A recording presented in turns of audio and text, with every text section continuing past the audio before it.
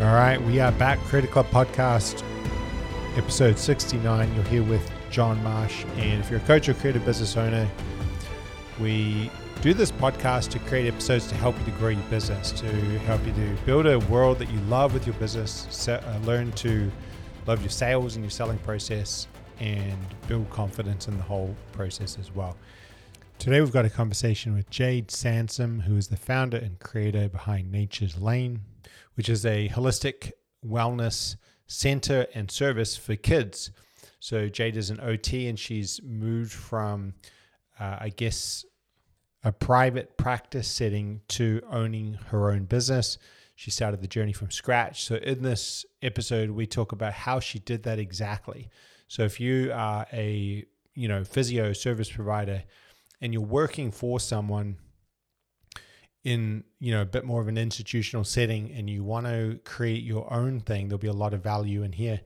Jade talks about the specific steps that she took to build the client base early and basically match the salary very quickly from her professional job in her own business, which is very cool because she gets a lot more creativity, a lot more time, and can do things in a way that is more powerful and suits her and her clients. Let's jump into the show. You're here with John Marsh, and this is the Creator Club Podcast. I graduated from university. I was super lucky that I got offered a new grad position at the place I was doing my fourth year practical placement. So I pretty much went straight into full-time work after uni. Is this Newcastle? Yeah, Newcastle Uni. And So it was local. You grew up here? Yeah, grew up in Newcastle. So it was kind of everything. It was like my dream job because it was local and I got offered a position straight away. Went into full-time work, and I found not long after that I remember having a conversation with my mum and going, is this what life is? Like, I've worked so hard over the last 4 years. Is this what I'm meant to be doing up until I retire? And I just had that feeling constantly each and every day and over the week. And it wasn't long after that I found myself super burnt out and I was sick constantly. And then that led to me being diagnosed with severe chronic fatigue and vertigo. And I kind of felt a bit stuck because I was doing everything that I was told I was meant to be doing. I went to university, I got a full-time job, I was working, and I wasn't fulfilled every day. I felt like I was kind of working for my weekends and working for my days off, and I was losing my passion in my job.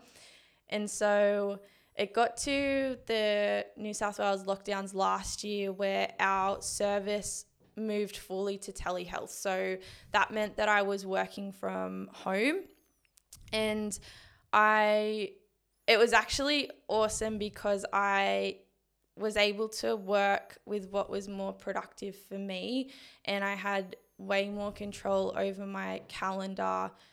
And then I started putting more of those like positive habits into practice that I almost had forgotten about.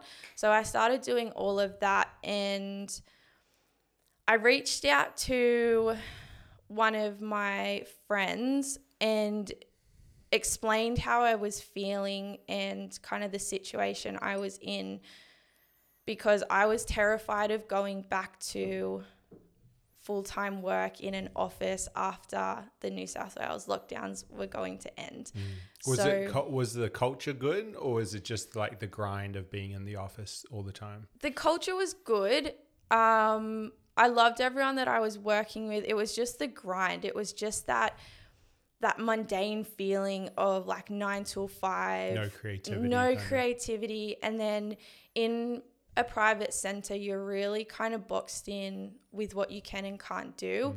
So I just found I was doing, even though with my kiddos that I was working with, even though they had different goals, I was finding I was doing the same thing over and over and over each and every day. And that just did my head in. I just couldn't, it was the worst feeling ever. So I had a chat to my friend, explained everything that was going on, and she actually said, this is super common in pediatrics. It happens so often that a new grad will come in and they'll get burnout and sick, and they ended up leaving the role just because it's too much. And that's kind of where I felt I was at. Yeah. And so she said, our workplace is actually looking for a new OT. You could approach them and kind of say what you wanted in a position and a role. Mm-hmm. So I got to that point. I got offered a new position at a new center. And then that was all exciting. I was super happy. And then those feelings of anxiety started to creep back in. And I realized I just couldn't go back into that setting again. Yeah. Because you were healthy in, like, just in terms of listening to this. You always trained outside. It wasn't like you were just going to feel that way in any job. No. It was like you could tell when you stepped in. Yeah. Versus when you weren't in. Yeah, exactly. Yeah. I'm super intuitive, and I just had a feeling in my gut that I'm not meant to be doing this. And so then that kind of led me to going, okay, well, what do I do? If I can't work for someone else, what am I meant to be doing? And I kind of knew that my end goal was having my own kind of wellness studio. I always knew that was something that I wanted to do. I just didn't realize how soon that would be.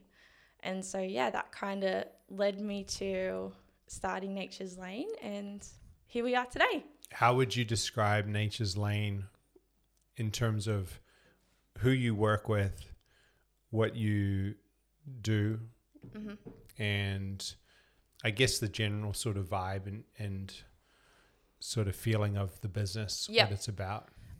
So I work a lot with kiddos that have a formal diagnosis. So that might be autism or ADHD or a developmental delay. But then I also work with kids that they might just need a little bit of extra help in some of their motor skills, or just anything that they're doing throughout their daily lives. So they're predominantly the kids that I work with. But I'm finding most of the families and kids on my caseload are kids that have started off in a service. They haven't been happy with the service that they were provided, and they've reached out and have wanted to do something a little bit different. So I guess the great thing about Nature's Lane is I do have a lot of flexibility around what I can do with my kids. We can go to the park if a child works better outside. We can go to the beach. We can do it in their home. There's a lot of different, it's just more flexible in what I can do. More creativity. It's just overall finding out what works best for the family and the child and incorporating that into our therapy sessions. Yeah. What is it about the other systems or the other centers that doesn't work for these kids? So you have, like, you can sort of bespoke the service, and is it that they're just too big and too systemized now? Like it's created this gap for people like yourself to bring the human approach, or is it that they're just servicing too many kids and they lose the touch? What do they come to you? Like, what's that problem? Because I would imagine that those services, they've been going for a long time. So they know what they're doing, or they have, like, it's not like they're not knowledgeable. Yeah. What is the problem, I guess, that you're solving? Probably a little bit of both of those things. So I think when a business does get super big, they naturally fall into that system of trying to see as many kiddos as they can.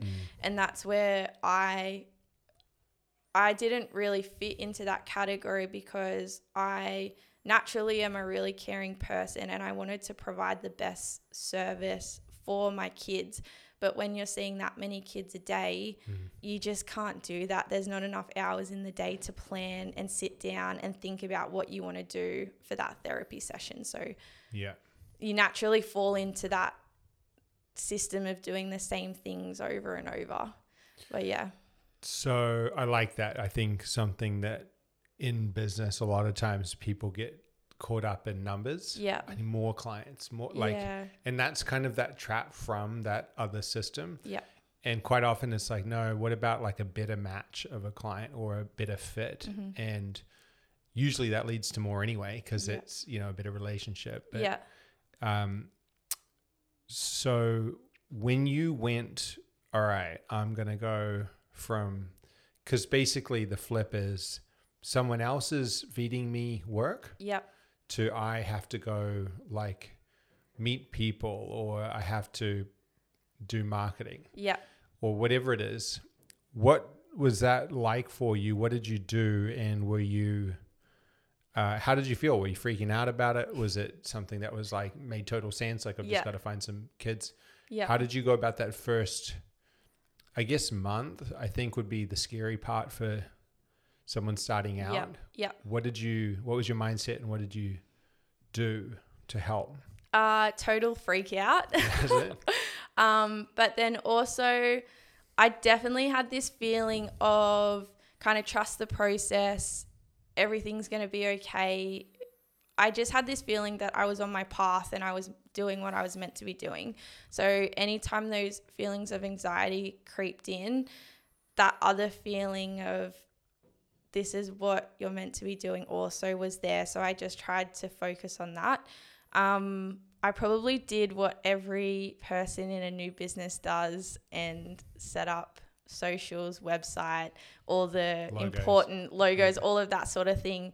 And that's probably when I messaged you and said, hey, I have no idea what I'm going to do next. Where do I find clients? How do I market? That whole side of things was just the biggest blur. I wouldn't even know where to start. So yeah, I think having a business group or a mentor or someone to say, yep, you're on the right track. Have you tried doing this or have you tried doing that? That was the biggest help out of everything else.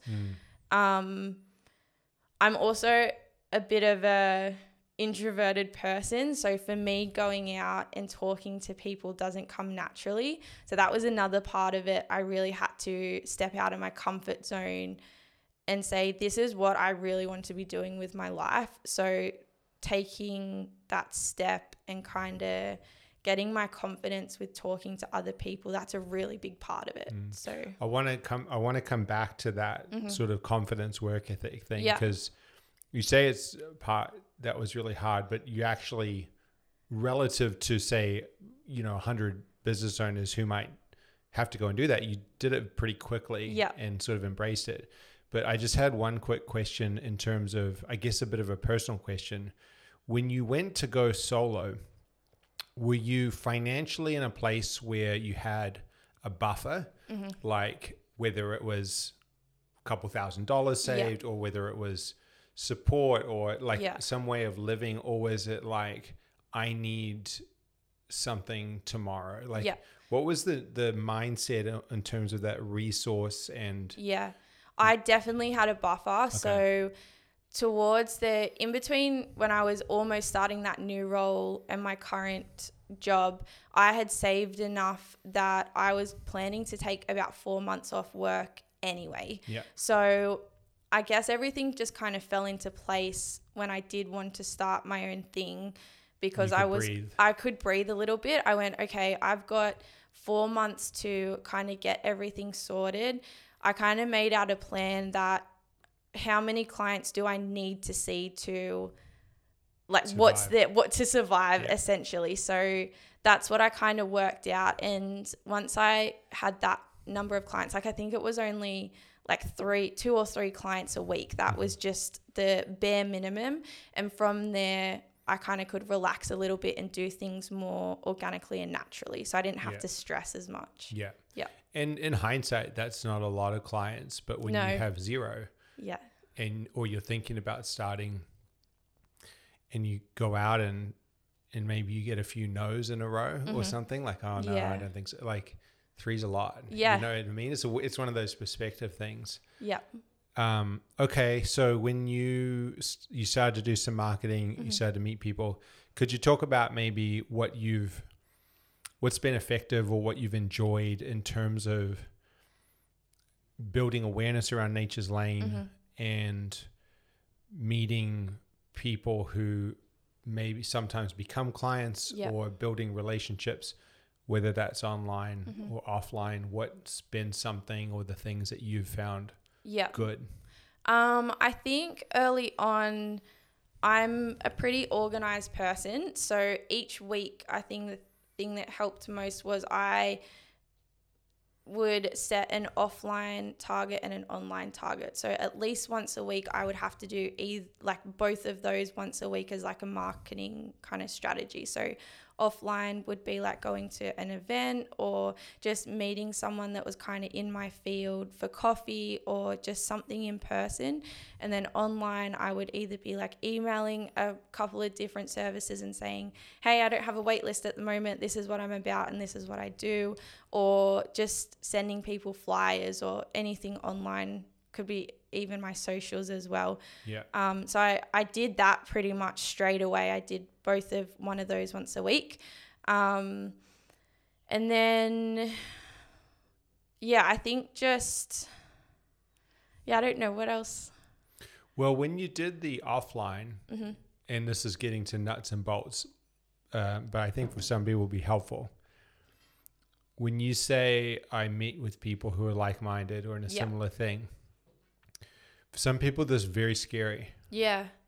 Like, especially today in the world of like Instagram. Yeah. Where it can feel like, okay, I'm going to start a business and it's a mostly online business. So therefore, if I put things out online, business will just come because it makes sense. That's like, if you draw the line from the two, that's what it looks like. Yeah. And but often, like, without that offline connection or relationship starting, the online trust isn't there, and it's a lot harder than sometimes what people think. When you say you went to meet people who are like-minded offline, like, what did you do? Cold message them, email them? Like, did you already know them? Yeah. So there were most of the people that I had already that I knew, but I wouldn't necessarily before ask them to catch up. Yeah.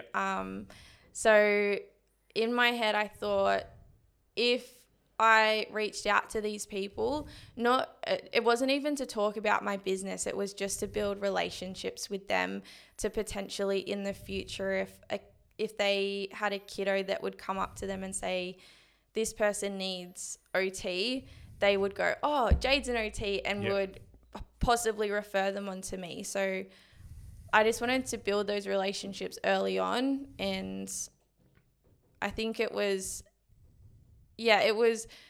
more in my head that Nature's Lane is me. Like, I'm Nature's Lane. So wherever I go, I can be talking to people and building those relationships with potentially clients, even if that's a month, 6 months down the track, or a year down the track. Yeah. So, and the more you declare it in those conversations, the more confident you feel about it too. Yeah. The early on conversations were pretty tricky. Yeah. I remember on the drive to catching up with people, I would be rehearsing what I would want to say, whereas now it comes a lot more easily. Yeah. Yeah. And talk us through how did that work? So you went from basically 0, then you had to hit 3 in order to survive, then you can breathe a little bit better. Where are you at now, and what was the main drivers for getting you to what your business looks like for you now, how you're able to work and sort of balance it all? So at the moment, I'm seeing 8 clients a week, and that was a big goal for me because it meant that I was covering my wage from my previous job. Yep. So that was a big target for me. If I could reach 8 clients a week, then I would be kind of able to relax a little bit, and it meant that in the future when I got to a point that I was ready to increase my clients, I would do that. But at the moment it was kind of just, I can focus on a few other things. Like if there was projects I wanted to do, I could focus on that. But yeah. Okay. And that was just you just repeated that process over and offline over. Meeting, Yeah. bit of online. Yeah.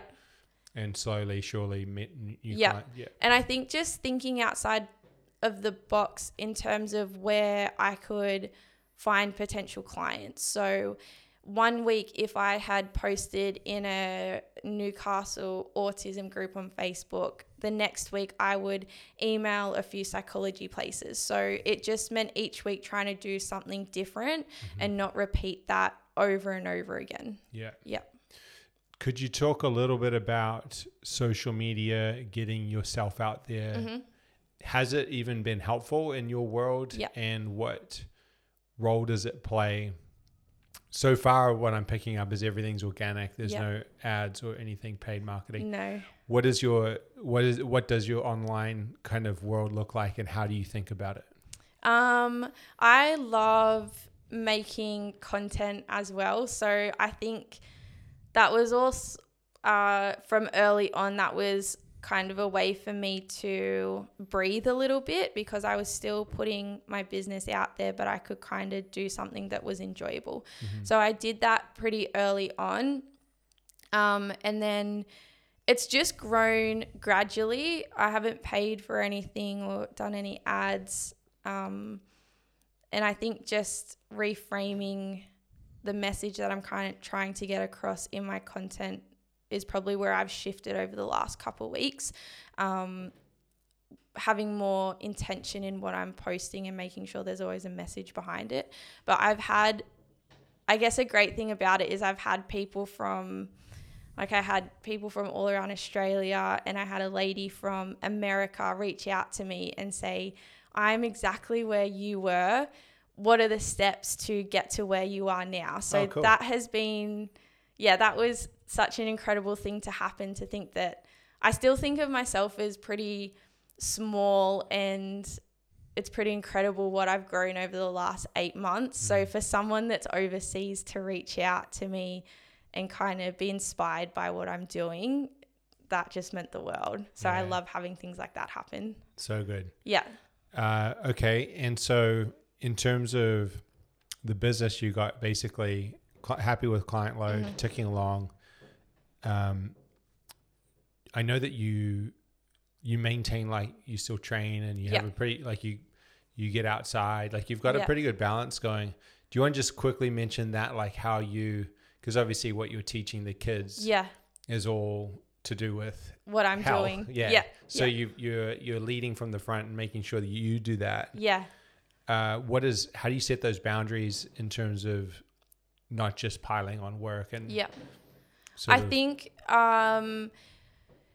that's still something that I'm trying to work on, is that I don't have to work 8 to 10 hours a day just to get everything done. So that's something that I'm trying to get out of the mindset of, is if I set a list of what I want to get done throughout the day and I get everything done, then I can go out and enjoy the sunshine, or I can go out and train, or I can meet up with friends.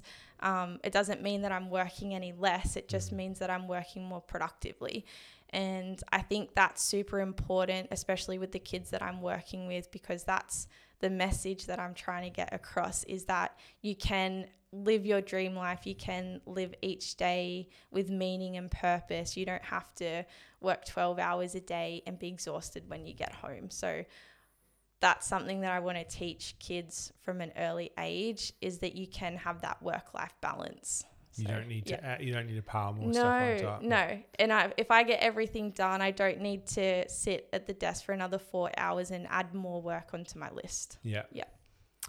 Okay. So going forward, is it a case of hiring others to help you inside of Nature's Lane with more kids? Is it a case of, to maintain that lifestyle balance as well? How do you have plans, or is it, or other offers or other things, or other projects? So definitely I'd love to increase my days that I'm seeing clients. So at the moment I'm only seeing clients Wednesdays and Thursdays, and now one kiddo on Tuesday. So eventually I'd love to see kids 3 days a week. That's the end goal.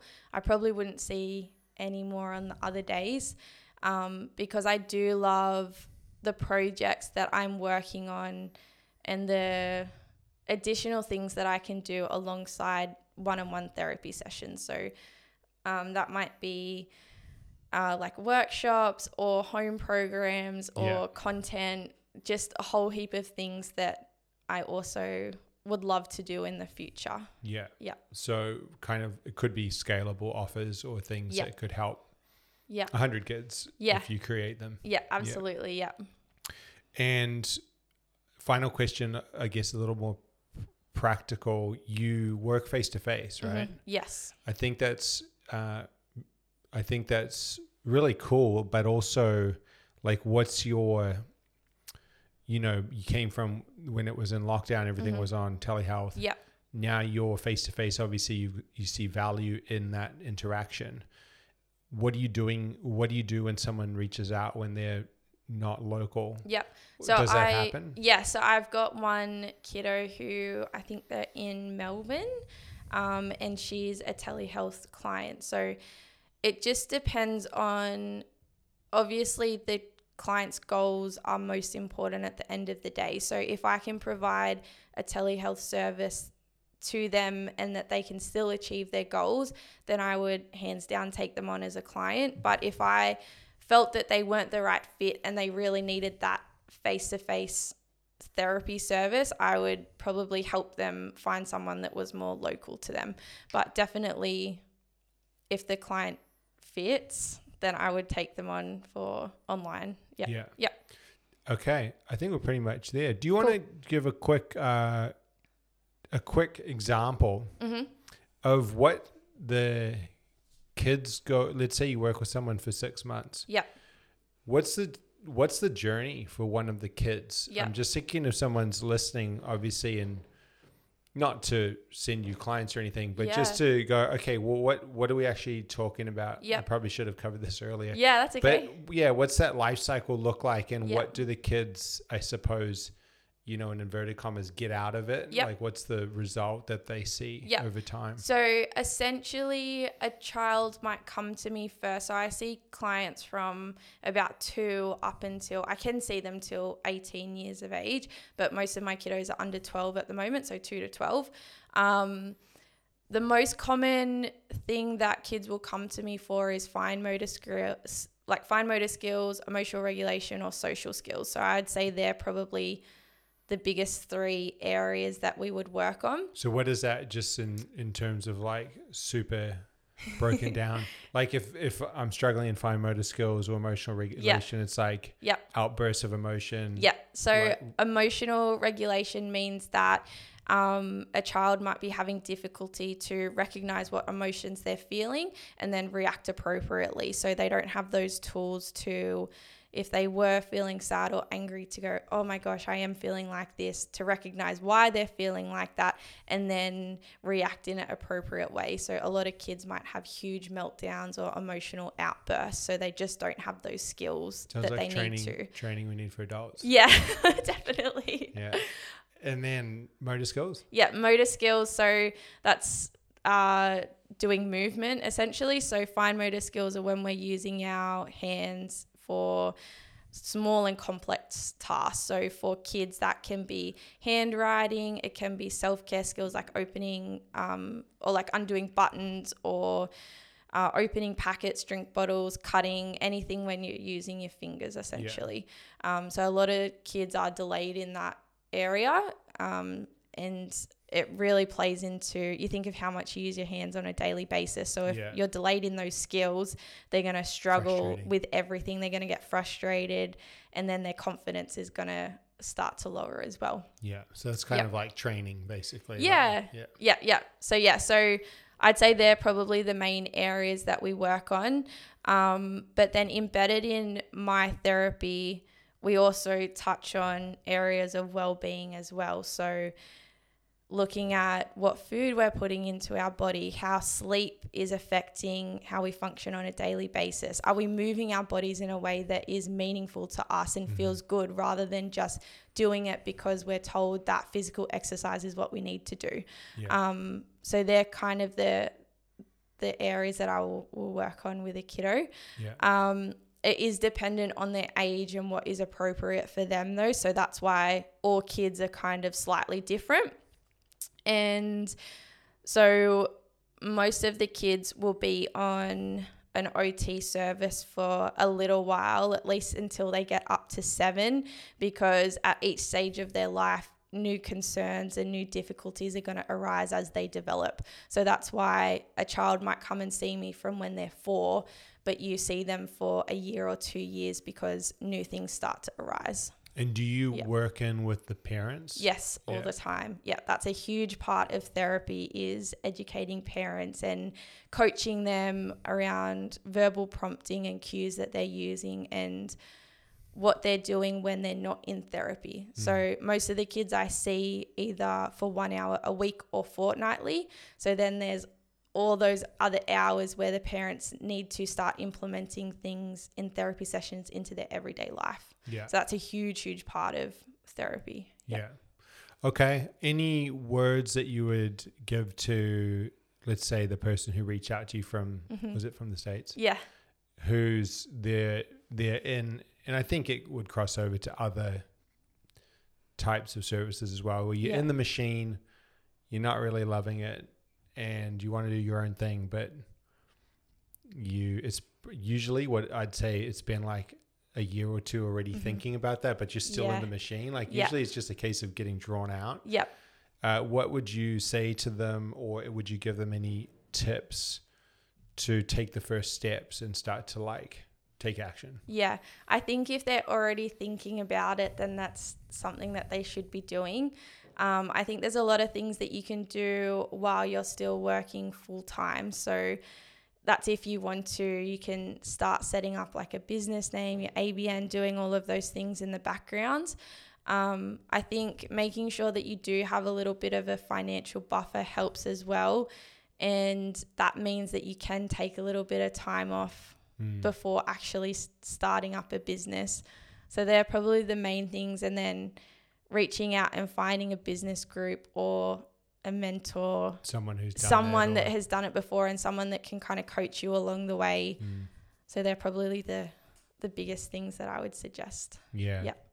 Okay, cool. Anything else you want to add? I don't think so. No. I think that's okay. All right. We'll pop the links for your pages and stuff in the show notes. If you are listening, thank you for tuning in to another episode.